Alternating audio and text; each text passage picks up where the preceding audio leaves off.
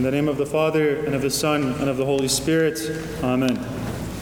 Brothers and sisters, we're clearly gathered here today for not just our Mass that we're celebrating, but also this special occasion that Bishop Shalita just allowed us to participate in, which is the blessing of these lectors and the subdeacons that were blessed today to serve closer to the altar of the Lord.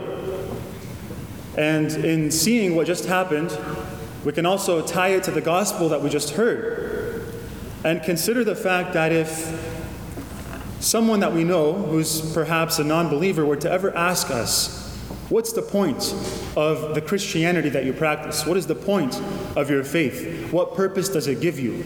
Why do you practice it? Can't you just commit to living as a good person? Isn't that enough? To say that, to agree just on that point, brothers and sisters, would be a very limited view of Christianity, a very narrow view of Christianity. It would take away from the big picture that Christianity gives us and sustains us with. Let's turn to this man that we heard about in the gospel today. St. John tells us he was blind from birth. He was blind from birth. It's different than saying he was healthy and then he was blind later on in life. And what St. John is trying to point to, the reality that St. John is trying to make us aware of, is the fact that all of us can identify to some extent with this man. All of us have some kind of blindness that comes to us naturally from our birth, and what we're talking about is the blindness of original sin. The blindness of original sin that we need to be cleansed from, that you and I cannot cleanse ourselves from. What's the solution? If you and I cannot do this for ourselves, what is the solution? The solution is that God takes the initiative. God, out of His infinite love, takes the initiative to come and offer us a solution to this blindness. And He does that by mingling His divinity with humanity. First of all, in the incarnation, when divinity takes on human flesh and sees it fit to dwell among us, when the Creator becomes part of His creation to prevent it from destroying itself with this blindness. And further on, throughout the ministry of Christ and after the ministry of Christ on this earth, how do we see this solution taking place? With the institution of the Church and its life of the sacraments, where throughout all of the sacraments, grace is being dispensed to us, where throughout all of the sacraments, heavenly things are mingling with earthly things. That is a huge blessing, and that is the solution to the blindness that we all share, the blindness of sin.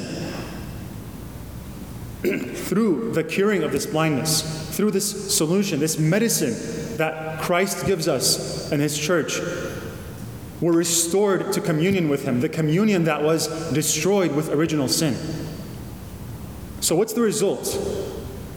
What is the result when you and I faithfully participate in the life of the church? By either coming to Sunday Mass, by either obeying the teachings of the church, and by further participating in the service of the church, like these lectors and subdeacons that offered themselves to come closer to the altar today. What is the result of all that? Why is that so worthwhile? How do we answer that question? What is the point of our Christianity? What is the point of practicing our faith faithfully for our entire lives? The result is, brothers and sisters, that we look different. This man was seen by all the people that surrounded him, and he was seen again after Christ interacted with him, after he got close to Christ, after he allowed Christ to heal him, after he accepted the medicine from Christ that we're always given the chance to accept in the sacraments. He looked different to those people. They could no longer recognize him. Physically, he was the same person.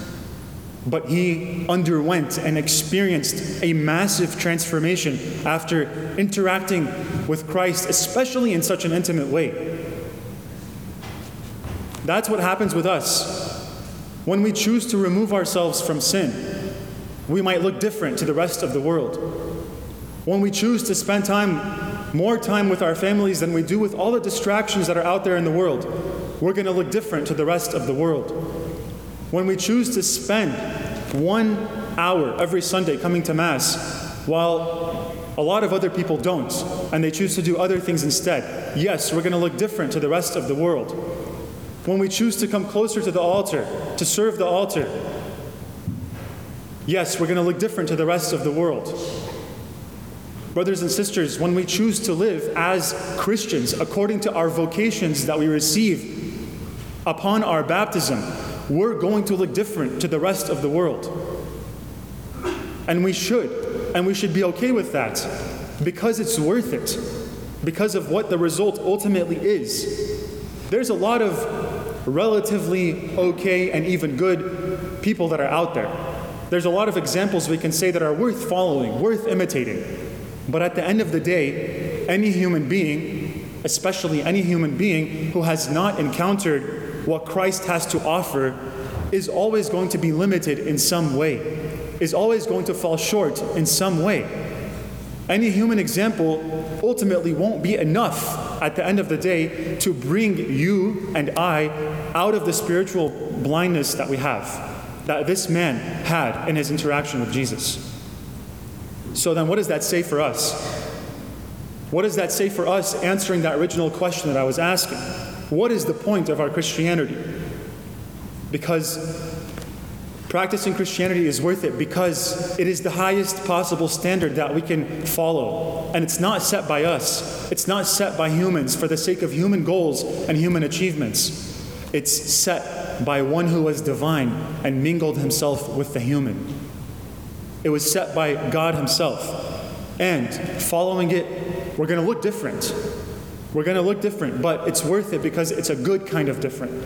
It's worth it because it's going to bring us to holiness. It's worth it because through imitating Christ, especially through what we see on the cross, especially through his passion, his death, and resurrection that we're going to memorialize in this Mass, that is the greatest kind of communion, the greatest kind of relationship that we can ever hope for. Amen.